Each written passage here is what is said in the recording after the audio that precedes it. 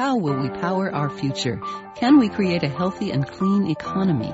Climate One at the Commonwealth Club is at the forefront of the global debate about energy, economy, and the environment. Bringing together the brightest and most provocative leaders of our time, Climate One is the place where big ideas get heard. With thoughtful and insightful discussions on policy, business, science, and culture, Climate One founder Greg Dalton gets to the heart of the matter. It's our future. It's time to come together. I'm Greg Dalton, and today on Climate One, we'll peer into the future of fresh water in California. Droughts have long been a part of California's history, but 2013 could be the driest year on record. Rain will come, but experts say water supplies will be more volatile and less predictable than it has been in our lifetimes. The carbon pollution wafting from our cars, homes, and dinner plates is disrupting the Earth's climate, and that's impacting snow and rainfall. Over the next hour, we'll wade into California's rivers and aquifers with our live audience at the Commonwealth Club in San Francisco. This program is underwritten by the Stephen D. Bechtel Fund and the Pisces Foundation. We're pleased to be joined by four water experts. Heather Cooley is the co-director of the water program at the Pacific Institute. Brandon Goshi is manager of the water policy and strategy at the Metropolitan Water District of Southern California. Bob Wilkinson is an adjunct associate professor at the Bren School of Environmental Science and Management at UC Santa Barbara. And Lester Snow is executive director of the California Water Foundation. He previously served as California's Secretary for Natural Resources under Governor Schwarzenegger. Please welcome them to Climate One.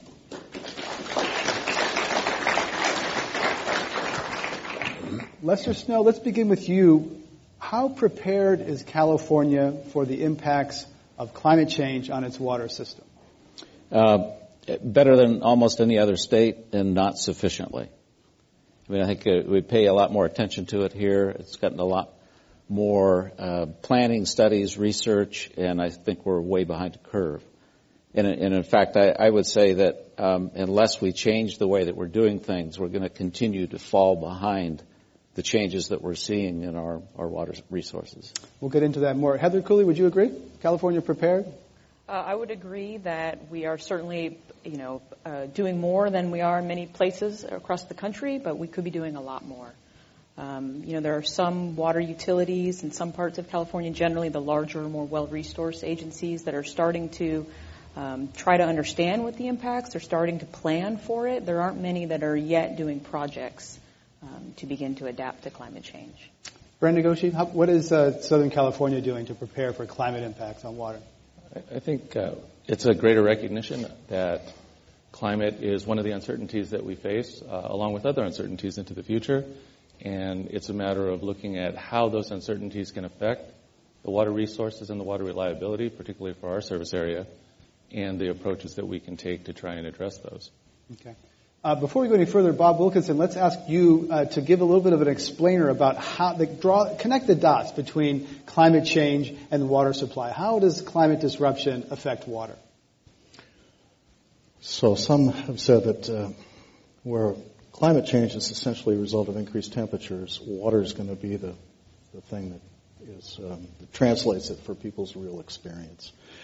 So under warmer conditions, you have basically more action in the hydrologic cycle, more uptake, so more precip on a global average. But what it really means for a place like California is still uncertain. We're not even clear on the signal, wetter or drier. Could be some of both. It does look like more extreme precipitation is in the cards, and probably more prolonged drought. So drier dries, wetter wets, and that's a challenge. As Lester's pointed out a number of times, this is something that water managers have been dealing with for a long time. But extremes, exacerbating the extremes, is what climate change brings with us. On top of that, snowpack for California is a very important free storage system. So it's the equivalent of roughly all of our surface storage combined, what's stored in snow and ice in the mountains. And then released at a time in the year when that's very handy to have it. Lacking that, so losing that free storage, that nature services, if you will, is a significant issue. And of course, demand will go up because as you have increased temperatures, especially during the drier cycles, for agriculture, for urban systems, you're going to have people asking for more water. ecosystems needing more water and using more water through transpiration of plants. So increased demand, increased variability of supply, and so to tag on to the previous question, water managers have actually, of all the different professional groups, been, I think, out ahead on this over the last 10, 15 years, thinking about modeling, discussing what will this mean. And part of that is building resilience. How do you manage groundwater more effectively? How do you use water more efficiently so that you've got it when you need it? So we can talk more about that, but I think that is an important dimension of the discussion, as this is not new for water managers, but there are a lot of challenges ahead. Lester Snow, let's talk about 2013. Could be one of, if not the driest calendar year on record for California. Water is measured in different cycles, but most consumers think in calendar years. Where are we in the calendar year for water in California? We're not in a good spot. I guess I would back up.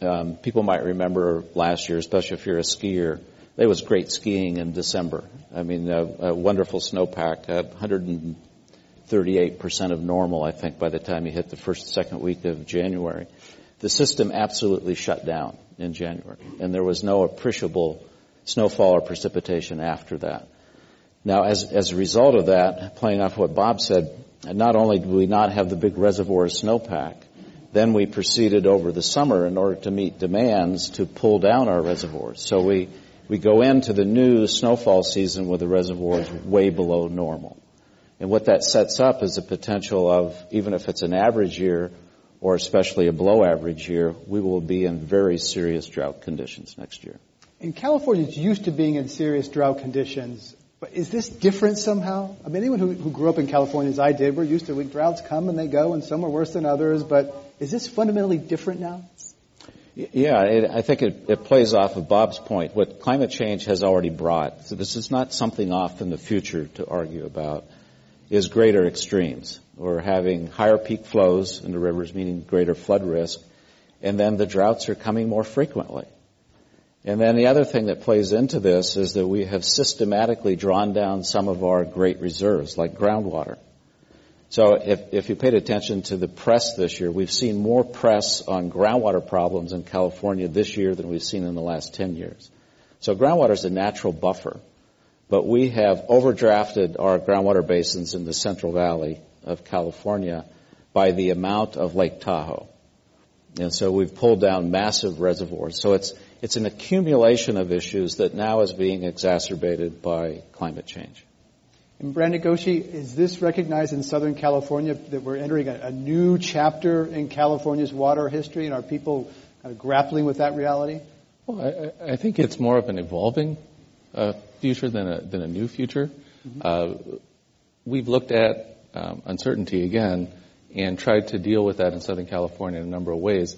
The last big drought, the famous drought of the 1990s, was really, if you want to have a wake-up call for Southern California, that showed that there was a need to diversify the resources that we had, to invest more money into water use efficiency measures, conservation, recycled water, storage. So over the last 20 years, we've tried to build a system that's diversified and more resilient.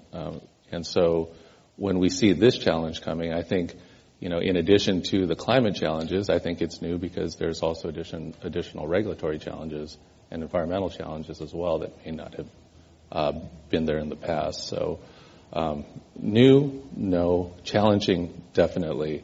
And we're working towards trying to stay in line with that. Well, let's talk about that a little bit, because it's actually a success story that is not that well known. Southern California has more people and using about the same water. So tell us what you learned and what you did as a result of that 1990s drought. Well, I think it was a recognition that reliance on imported water supplies, which for Southern California had comprised sometimes more than half of the water supplies that were needed in a particular year. Since 1990, the water use efficiency measures like conservation that have been put in place, water recycling, groundwater cleanup, all of those resources, we've been able to generate an equivalent of over 1 million acre feet. And when you think about And an acre foot for Southern California anyways is enough water for 2 families for a year. We've generated over 1 million acre feet of water use efficiency-based savings that reduces our demands for supplies on the imported systems. And so by reducing our reliance on those supplies, we've now made ourselves more resilient to the challenges that we're talking about tonight. So Southern California used to have a pretty bad reputation for water management. As a college kid, I went down and remember watching people water their sidewalks in the middle of the day. That's no longer valid. No. Bob Wilkinson, is that true? Well, another way to say what Brandon just said is within his service area, and there's 20 million people. 19 million, yeah. They've added about 2 million people, and they're using less water with an additional 2 million people than they were a couple decades ago. And there are a lot of things that went into that, but I think he's right. And I believe we have a long way to go. We still have a lot of opportunities to use water more efficiently, fix the leaks, change the plumbing. A big one for urban Southern California is landscape. But a lot of those same issues are very much the case in this area, the urban San Francisco Bay Area. And a lot of great work going on here with some of the projects, East Bay Mud, Sonoma County Water Agency, and Marin, and you go on around the Bay Area. A lot of opportunity. Some people say San Francisco's not as efficient with its water because they've got Hetch Hetchy locked up there in the Sierras, and they don't have the same incentives or stress. Is that fair, Heather Cooley, or not? No, San Francisco has made a lot of investments and, in fact, has among the lowest per capita water use in California. Part of that is driven by the climate. It's a relatively cool climate. You also have dense urban areas that people don't have a lot of landscaping. You have multifamily housing. Multifamily housing tends to use less water than single family. So all of those sort of factors are working in San Francisco's favor. But on top of that, they've made huge investments in water conservation and efficiency.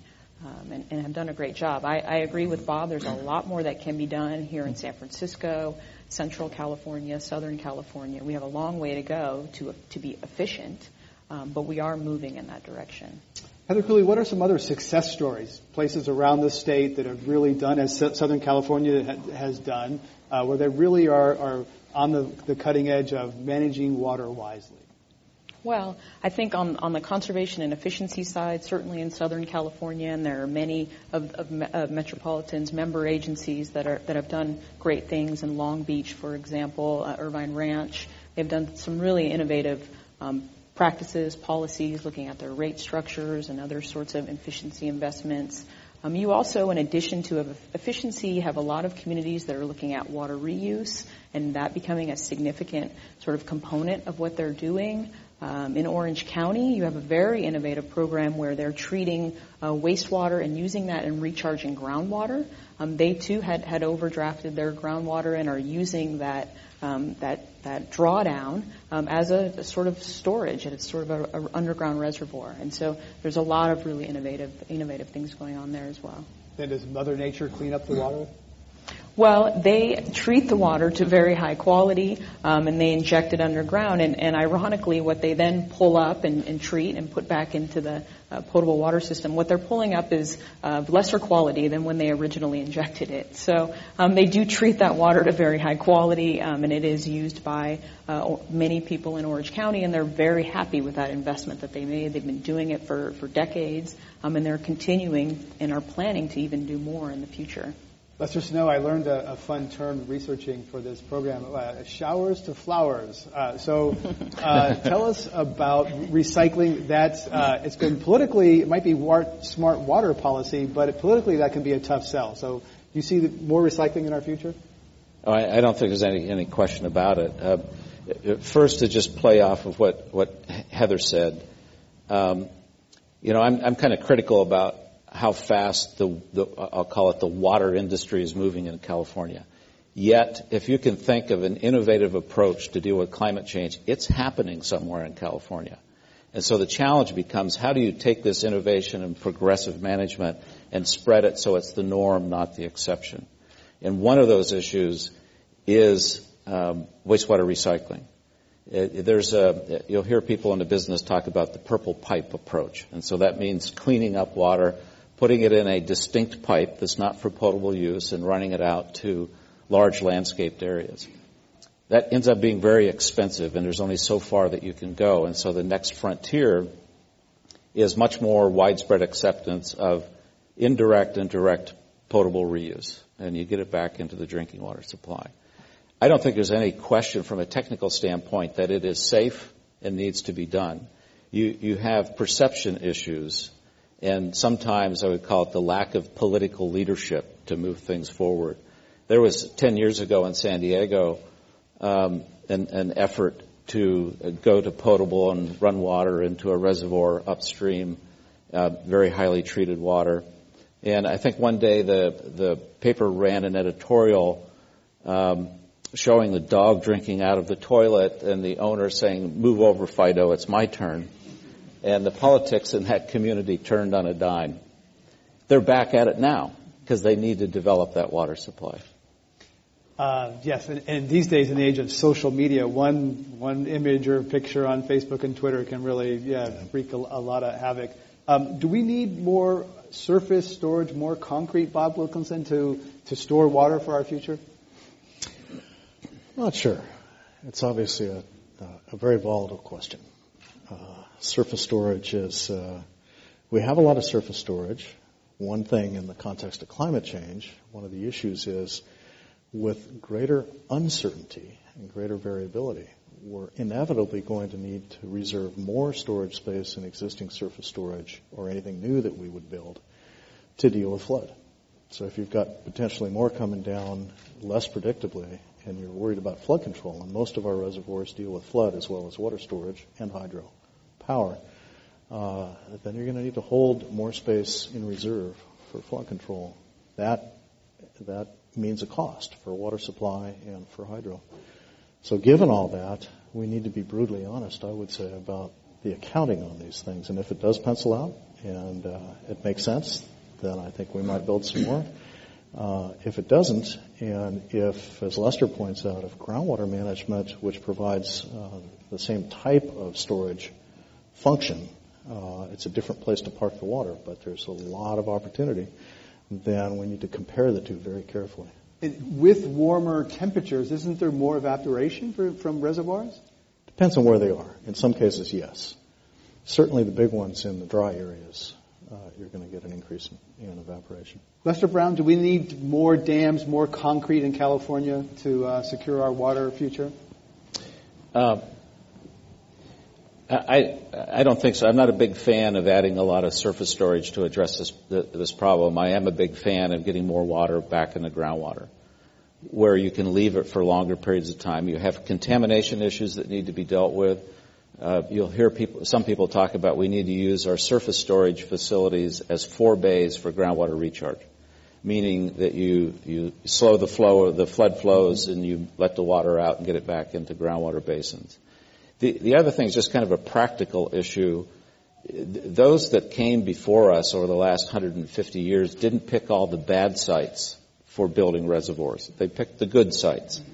And so that means there's a limited number of good sites, and you see more and more when people consider surface storage. This happened in Southern California. You go to what's called an off-stream reservoir. You're not actually damming up a river.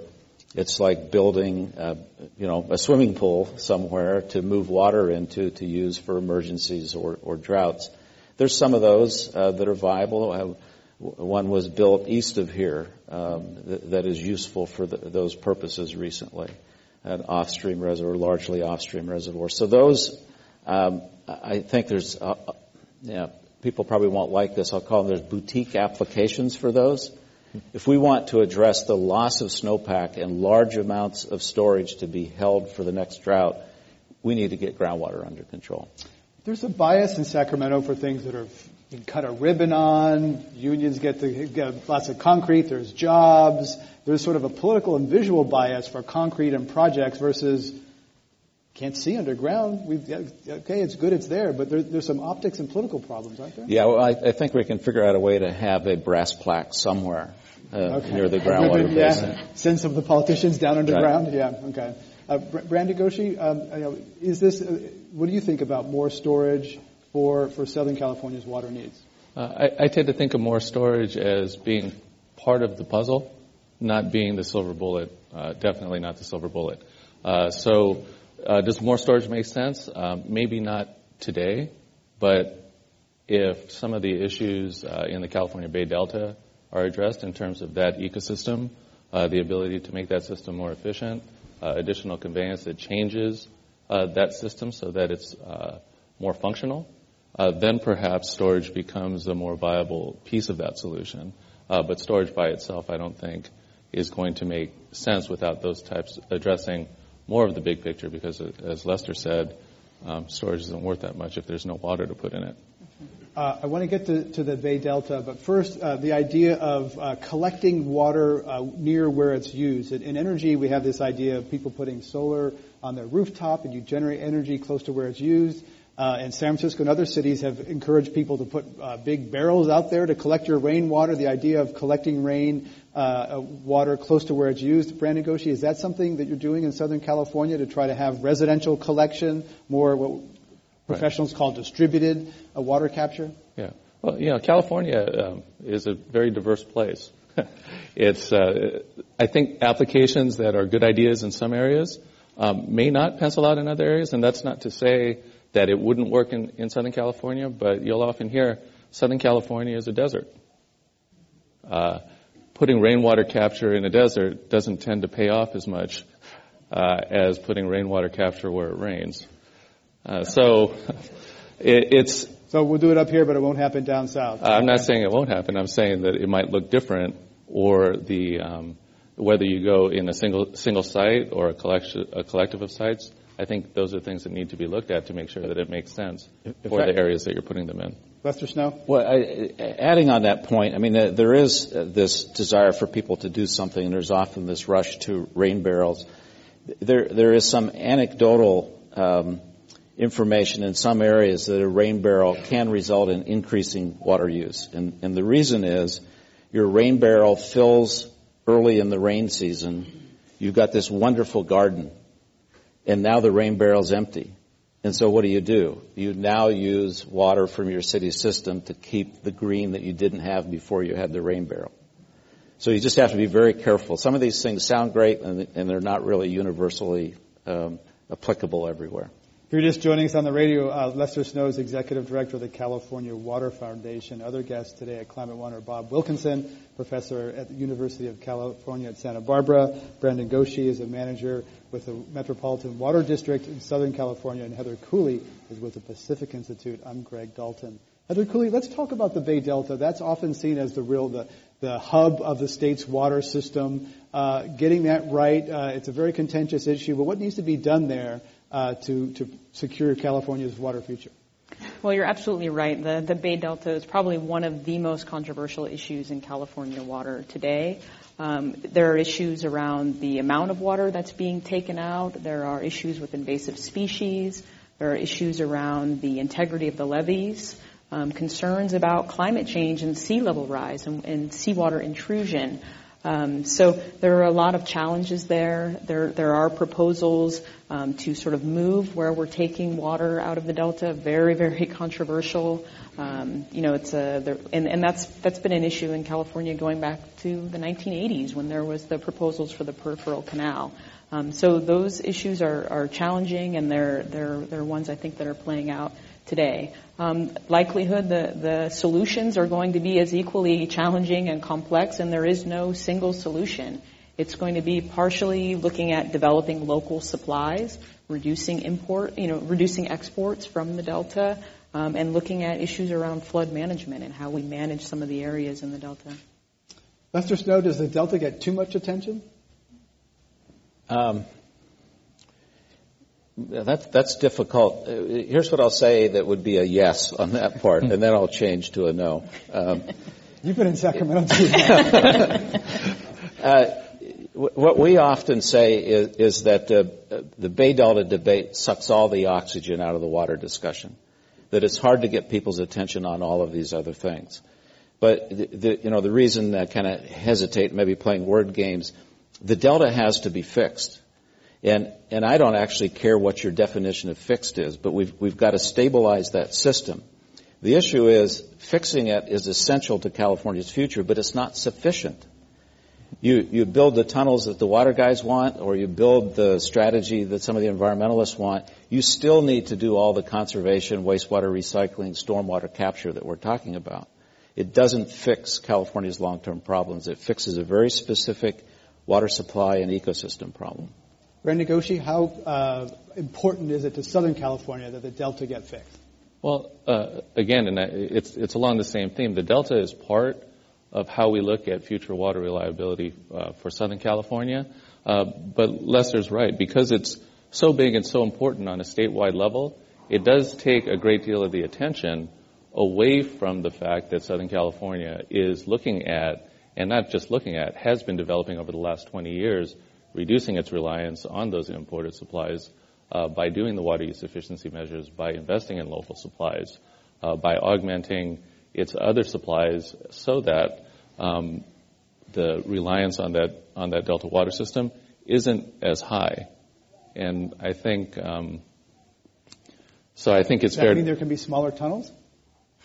Well, I think the process has to be gone through to see what is the best size, what is the most appropriate ecosystem restoration program, and coordinated use of facilities. And I think that's what's being done today. That process is designed to try and find the solution for what is really an important hub for over 60% of California's water use. 60% of the state's water goes to the Delta at some right. point. So when do you think there'll be action on that? Will there be a solution? Well, I mean, I think there's a track towards working towards a solution now. There's definitely work on the environmental impact side, and there's a lot of progress, I think, through that Bay Delta Conservation Plan approach. And so there's a great deal of the state's effort and of the stakeholders' efforts in moving that plan forward, probably more today than we've seen in the last 20 years. Lester Snow, part of this is there's bonds on the state ballot. They've been punted down the roads for the last, 3 or 4 election cycles, $11 billion bond, initially Governor Schwarzenegger. It's formally on the ballot for 2014, but there's some other competing bond measures that might be in the $6 billion range. How do you think that a dry 2013 will play into the bond politics of 2014?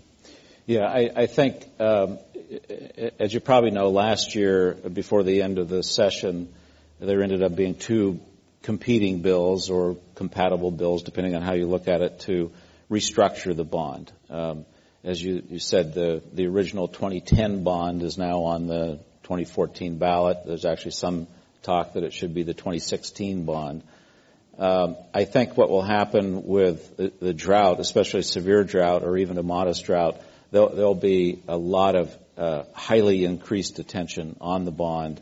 And my guess would be the current 2014 bond will be pulled off and replaced with a retooled, but I would expect the numbers to go up from the current drafts, probably moving from the 5 that's in the draft bills closer to the 11 that is on the ballot now. Because people are after a dry 2013, people are going to say, gosh, we got to spend some money on water because we're in a tight spot here. Yeah, I think both drought and flood are the kind of things that are in people's face immediately, and as soon as it changes, they forget about it.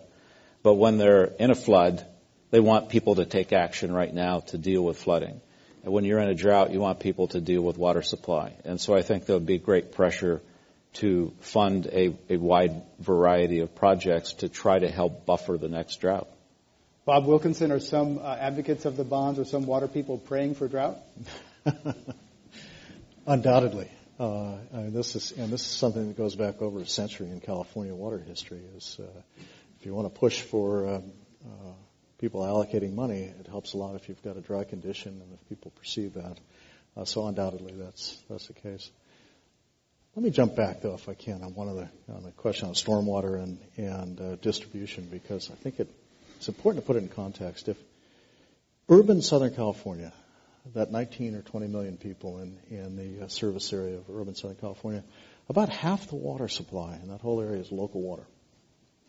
And that is rainwater. And so you've got rainwater tanks, but you also have groundwater recharge, which is tremendously important in that system. And recycling. I think about 60% of the water used in all the refineries in Southern California is already recycled water. So there's a lot of work going on and a lot more. So when we think about bonds, we think about where money goes. It's not just how big they are. This $11 billion bond is the biggest that's ever been put before the California voters and taken off and put on again and taken off. And as Lester says, we'll see on the next round. And unquestionably, if it's dry or wet, that'll have some influence. The other big question is, what would the money be used for? And there are big debates about that. Should it be surface storage? Should it be recycling? Should it be stormwater strategies, groundwater cleanup? Lots of different ways to spend that money. And I think that's a key part of the debate as well. Thank you. If you're just joining us, we're talking about water at Climate One. I'm Greg Dalton. There's an elephant in the room, and we haven't talked yet about agriculture. Bob Wilkinson, about 80% of water in the state goes to agriculture. Agriculture is 2% of the state economy. What should agriculture do about water? So my friends in the ag side would be grateful for my first saying that's 80% of the developed water supply, which is about half the water total in California. So it's 80% of the developed means what? Means water that we pull out of the ground or take out of surface systems in some fashion. It's not just rainfall that goes somewhere. And so what actually flows down the rivers to the ocean, what comes down through the water supply system, through the Delta and into the San Francisco Bay, is the total water system. So we take about half the water right now of the natural hydrologic cycle on average. And of that, about 80% is agriculture, about 20% is urban. And ag is at about $40-something billion right now. It's a $2 trillion economy. It's about a $2 trillion economy, so that works out to about 2%. But if you look at it, the value of ag production in California has gone up about $10 billion in the last 5 years or so. It's gone from the 30s up to the 40s. And the water use has been declining because of the various issues, including dry conditions. What that tells us is that ag in California, and this is not new, but is a steady pattern, as with the urban sector, we've got increasing value, increasing productivity in the ag sector, using less water, using it more efficiently, shifting crops to more valuable crops. So Heather and the Pacific Institute have done a number of good studies on this. I think that the trend is greater value, greater diversity of crops in many cases, and improved water use efficiency overall. I would say we probably still have a good long way to go in terms of maintaining a viable, profitable agricultural sector and using water in ways that would result in less of it necessarily being put on the fields. Heather Cooley, there's also some movement away from fruits and nuts to pistachios, almonds, which I love and eat in great vast quantities, but they are very water intensive. Mm-hmm. So in some areas, California ag is moving toward more water intensity rather than less. Yes, to some degree. We're seeing more planting of tree crops. They tend to use more water. They tend to be higher value crops. So you are getting an economic boost from that. But they do also require water every year. So, one of the benefits of some of the field crops, some of the annual crops, was that if it was a dry year and we needed that water, we could not grow those crops for that year. Of course, there's an economic impact associated with it, but that was an option. When you put in more tree crops, those plants require water every year, and so there are some risks associated with that. There are some benefits. They're higher value crops, certainly, but there's a downside as well, and that's something I think we need to think about seriously in California. And how much of the irrigation in the state is flood irrigation, where they just flood fields with cheap or free, close to free water, versus other more efficient uses of water? Well, flood irrigation is still practiced, I would estimate, on around 30 to 40% of the crop acreage in California, so certainly a significant amount, but it is declining. We are seeing more sprinkler, including micro sprinkler, which is very efficient. We're seeing much more drip irrigation, especially on these tree crops. That's something because of the high value. There's more sort of opportunity to put in drip irrigation. So we're certainly seeing a move away from flood irrigation. In addition, we're seeing more irrigation scheduling, so better management of when you apply water and how much you apply. I agree with Bob. They've made some major and tremendous improvements on the agricultural side, but there is a lot of potential there that remains. Lester Snow, what else should agriculture do? to use water more wisely? Well, I think, just playing off of Heather, there is steady progress on improving irrigation systems, and I think we just have to keep going in that direction. Should there be more policy pressure to do so? All kinds of incentives. I mean, some of the reason that they switched to higher return crops, such as almonds, which does harden the demand, is that they then can afford to pay for the drip systems when they used to flood irrigate alfalfa, for example. So I think it's moving in that direction. I think we need to assist. In both incentives, coercion, whatever it takes. We're also seeing agriculture move to higher irrigation efficiencies to minimize the threat of pollution from their nutrients. And we have places in the Central Valley where you have nitrate-contaminated groundwater that clearly is a product of 60 years of irrigation and leaching. Now, I tend to resist strongly the comparison of 80% of the water, 2% of the economy. That's roughly the world statistics. It skews a little bit, a little less of the water. And so if you go that far, we should eliminate agriculture in the world to preserve water. It doesn't work. And in fact, the IPCC report, the most recent one, it took, in my opinion, a bold step and started to sound the warning about agriculture and famine. If we don't start doing something to preserve agriculture, increase efficiency, we're going to start having famine as a result of climate change. So I'm a big advocate of doing what we can to make California agriculture competitive in the global market, and that means higher levels of efficiency and better crop choices.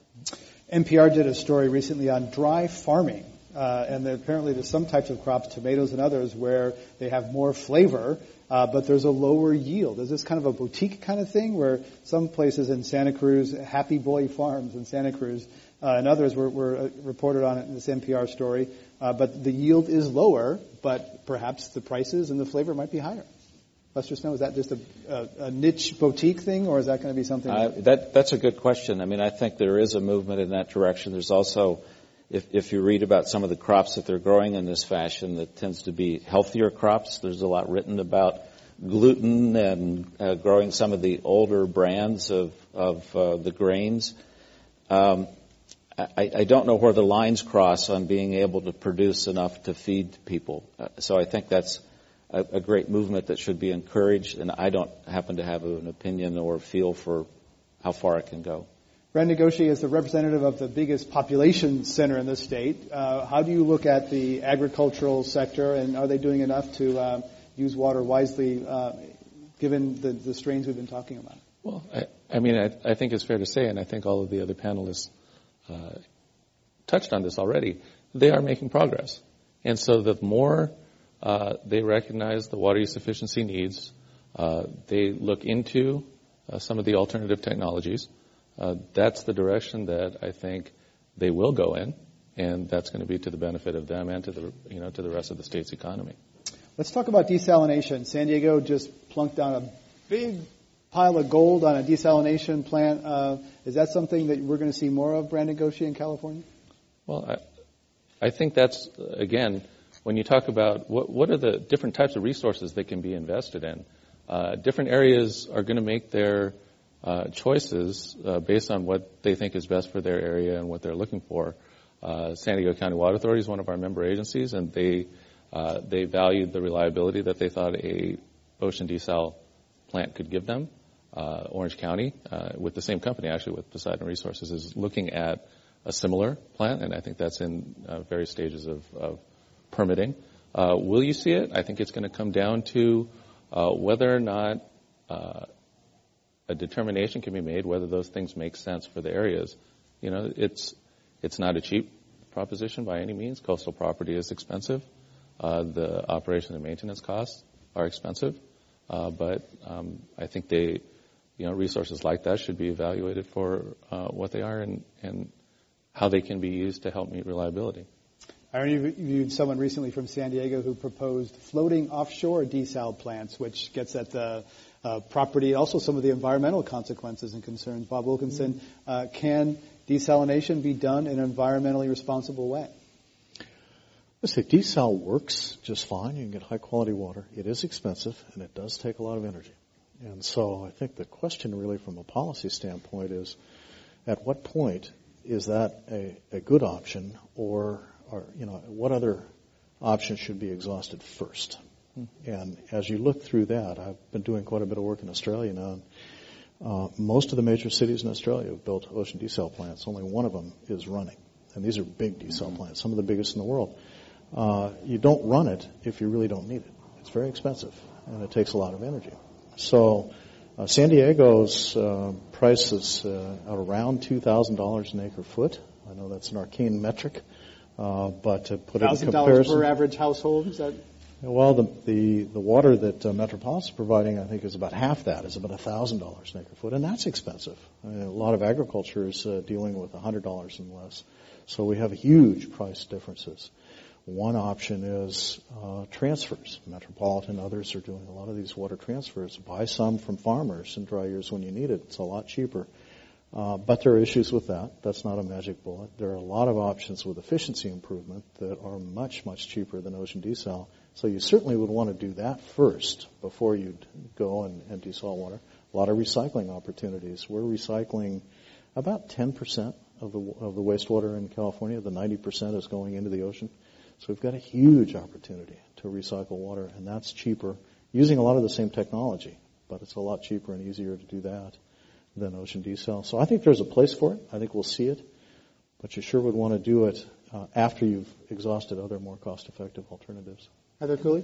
Yeah, if I can jump in on that. Just to kind of take a statewide perspective, there are 16 proposed seawater desalination plants in California and 2 in Mexico that would actually potentially provide water for California.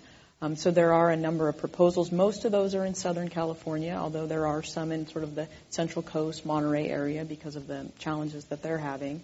I agree we will probably see seawater desalination in California at some time. But as Bob mentioned, there is a real risk to doing it too soon. And I think we've seen that Santa Barbara, they built a plant in the early 1990s. And as soon as they opened the plant, the drought ended, and that plant never ran. We ran it for 2 weeks. Yes. Tampa Bay, a similar issue. They built a large plant and found that there were cheaper options available. So they've essentially cut it to about a quarter or half, depending on kind of water resource conditions. So what happens? Ratepayers, citizens get stuck with a big bill for a white elephant.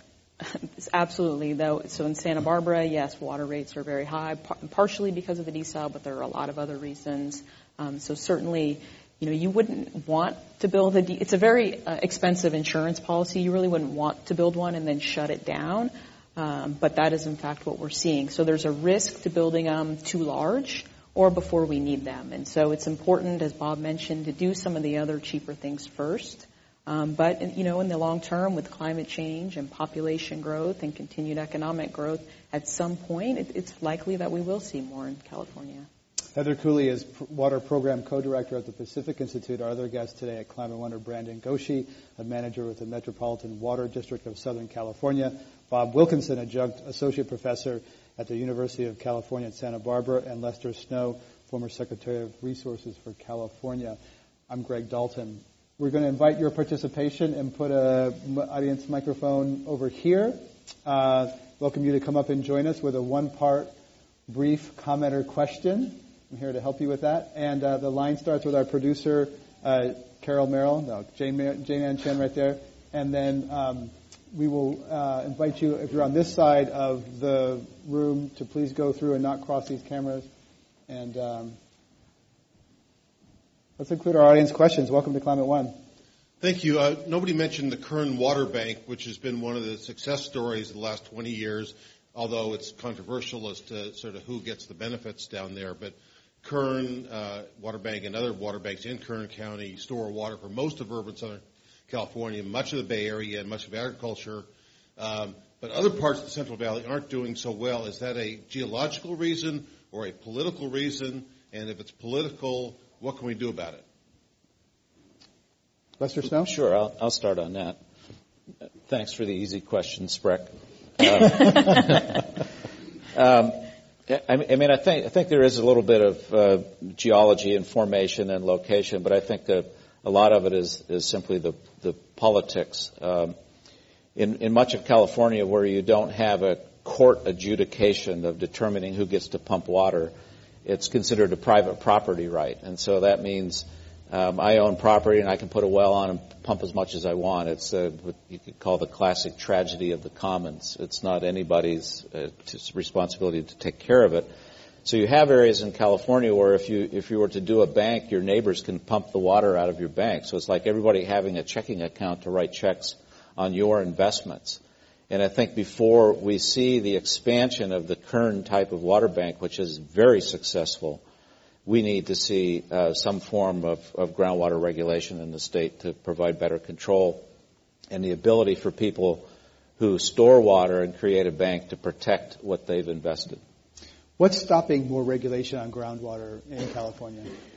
Well, probably a couple of reasons. I think the biggest is that any time this gets queued up, and it probably has been queued up 40 times over the last 50 years, the main issue that comes to bear is of private property rights. The state's trying to take away my property right to pump water from underneath my land.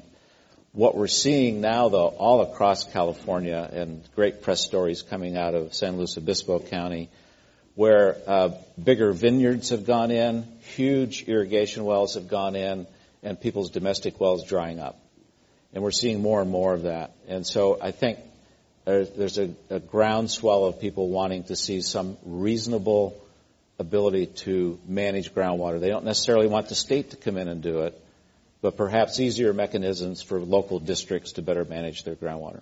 There's a new fracking law in California that will have some groundwater management that some people think will get at this. It was intended for fracking, but it may have some more data information on groundwater. Let's have our next question at Climate One. Welcome. Thank you. I haven't heard any mention of the F word this evening so far, and maybe I missed it, but what is your opinion about fracking on groundwater, and should we be moving more slowly in that direction? What do you see the potential impact on California's water?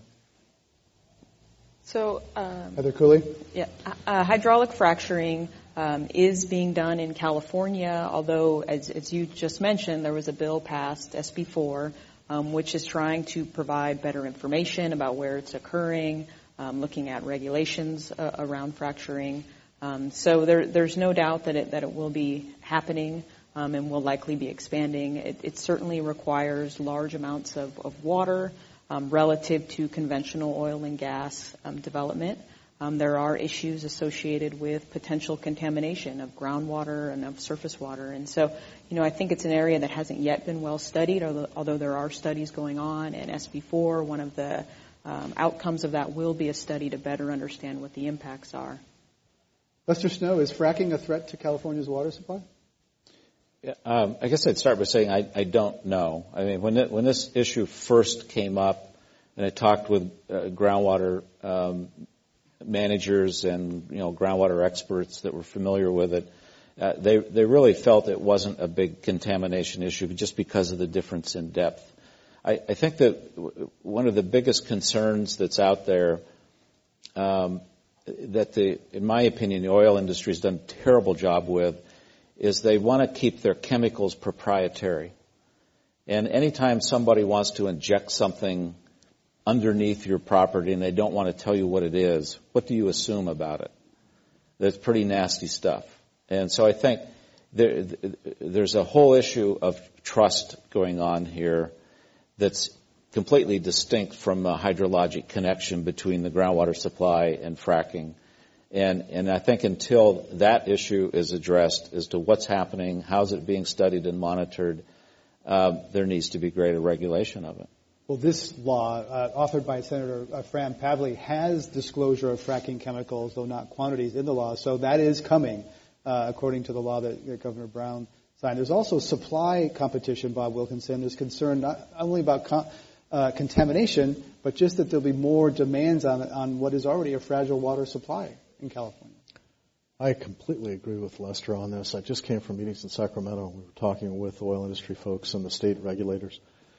There are arguments that the techniques that are proposed for California won't use a whole lot of water. I don't know if that's accurate or not, but that's part of what I'm hearing. assertions that it's safe and don't be concerned. But I think Lester's exactly right. If there is too much uncertainty and unknown in the process, it's very difficult to develop the trust. And as you talk to regulators, they're saying the same thing. We are really not sure because we don't have the information we need to be able to determine what's safe. So I do think we've got a way to go. I think what Fran did is very helpful, actually. I know it was a very controversial bill.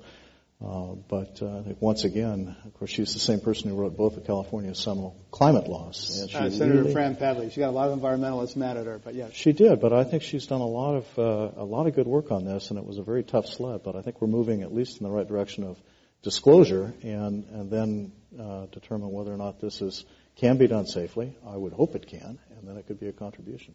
We're talking about California's freshwater at Climate One. Let's have our next question. Welcome.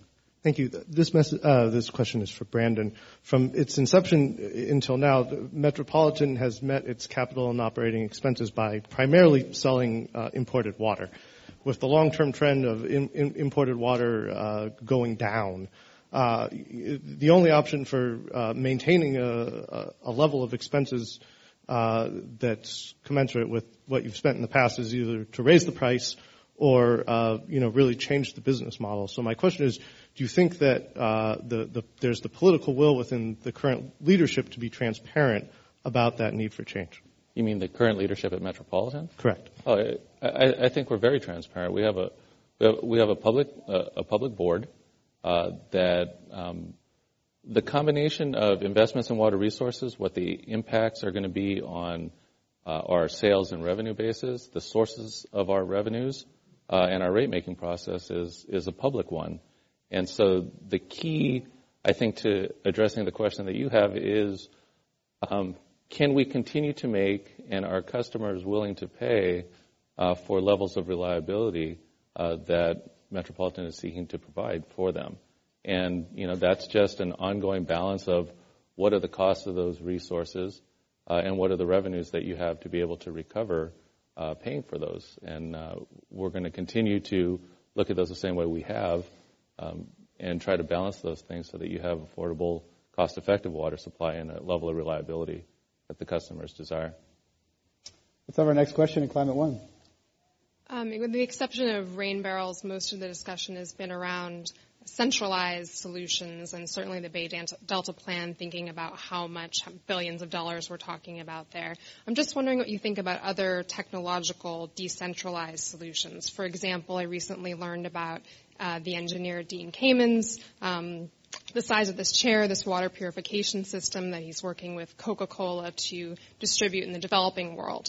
Is that possible in California on the block or apartment kind of level?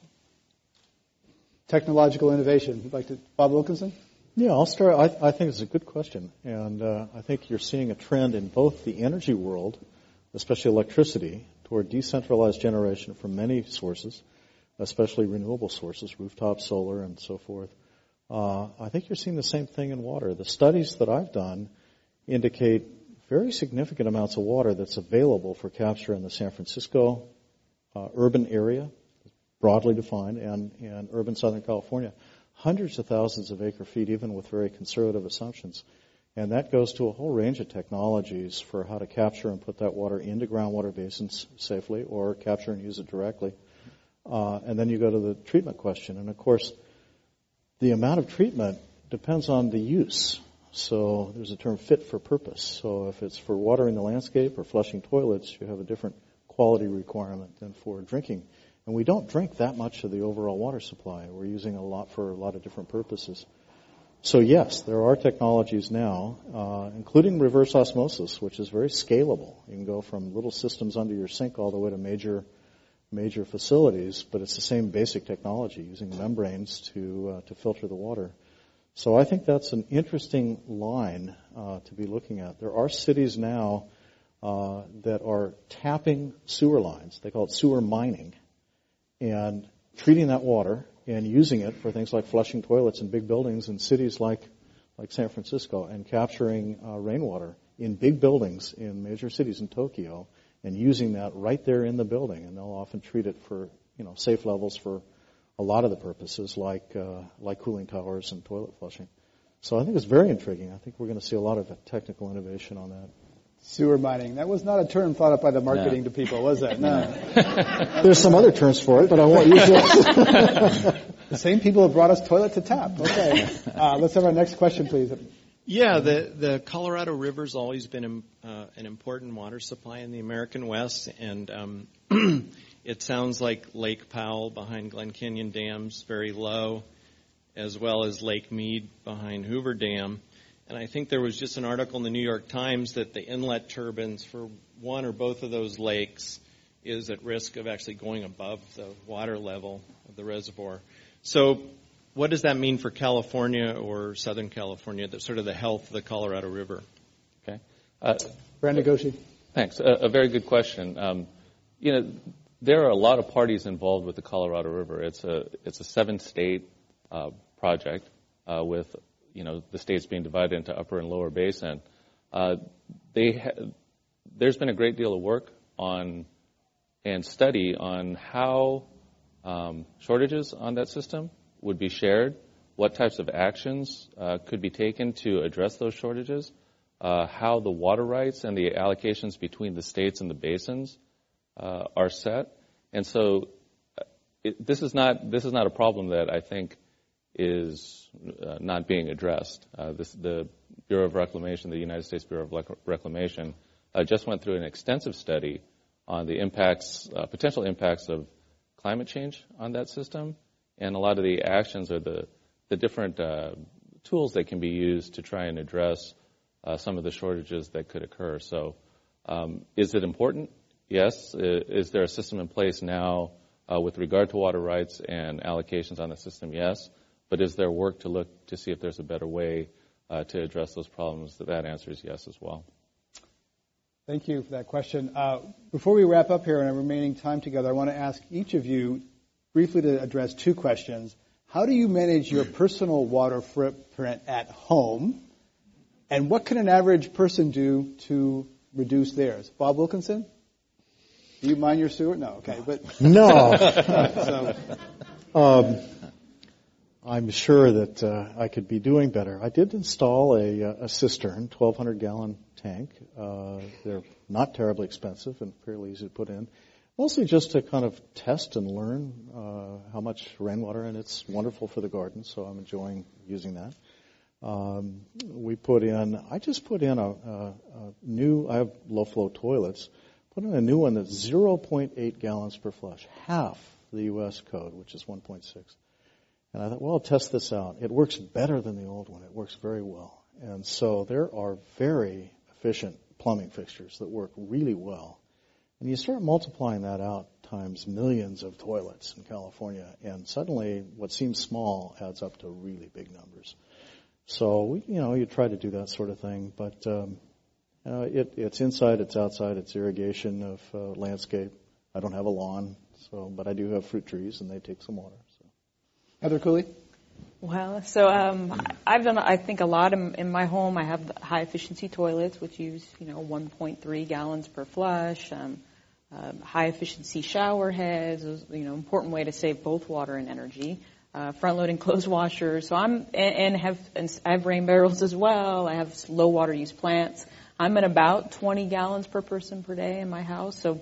Wow. Pretty low. Very proud of that. How do you get the water out of the barrels? Gravity it just flows into the garden? So I just have a water can, and then I water everything by hand.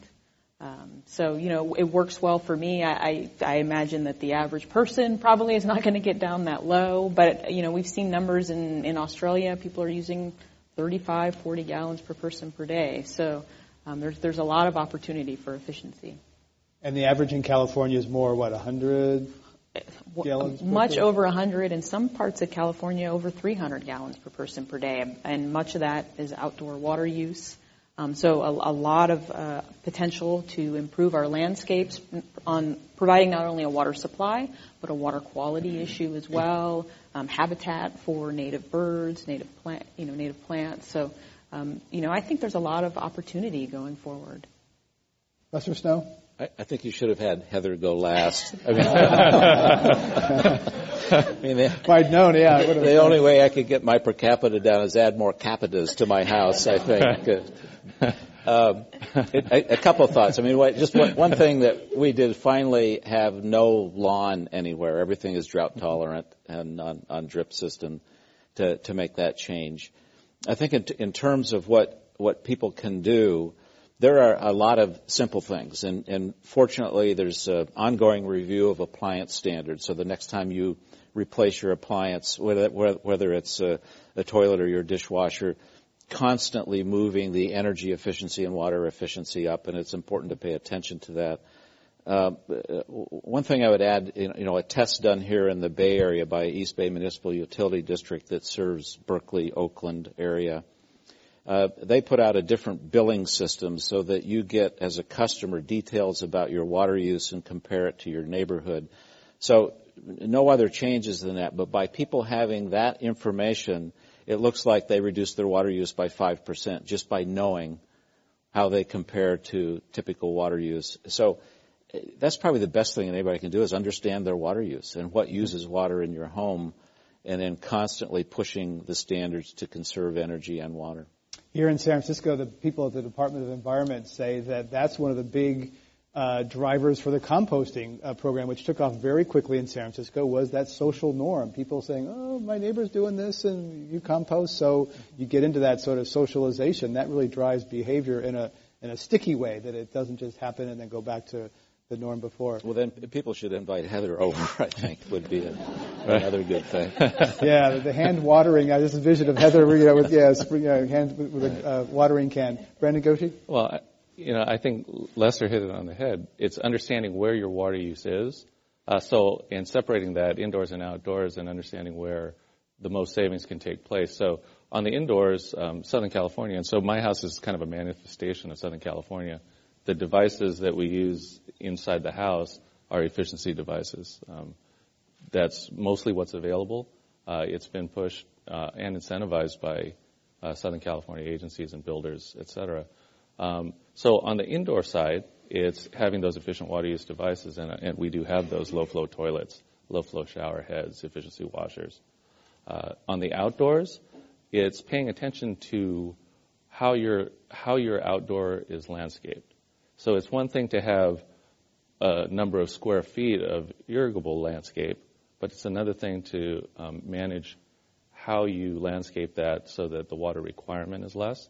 And so you have a mix of hardscape or water-efficient plants or drought-tolerant plants, and really, try to make the trade-off. I don't have the fruit trees and the other kinds of things that other people might make choices on like that. And so that just comes from the awareness of where the water is used, and maybe there's a better way or an alternative to be able to use that water. And that's, part of the focus that I think you'll see Metropolitan with water use efficiency is a shift is a more focus on the outside, because I think that in the last 20 years, the inside has been taken care of. The outside needs to be taken care of on the same way.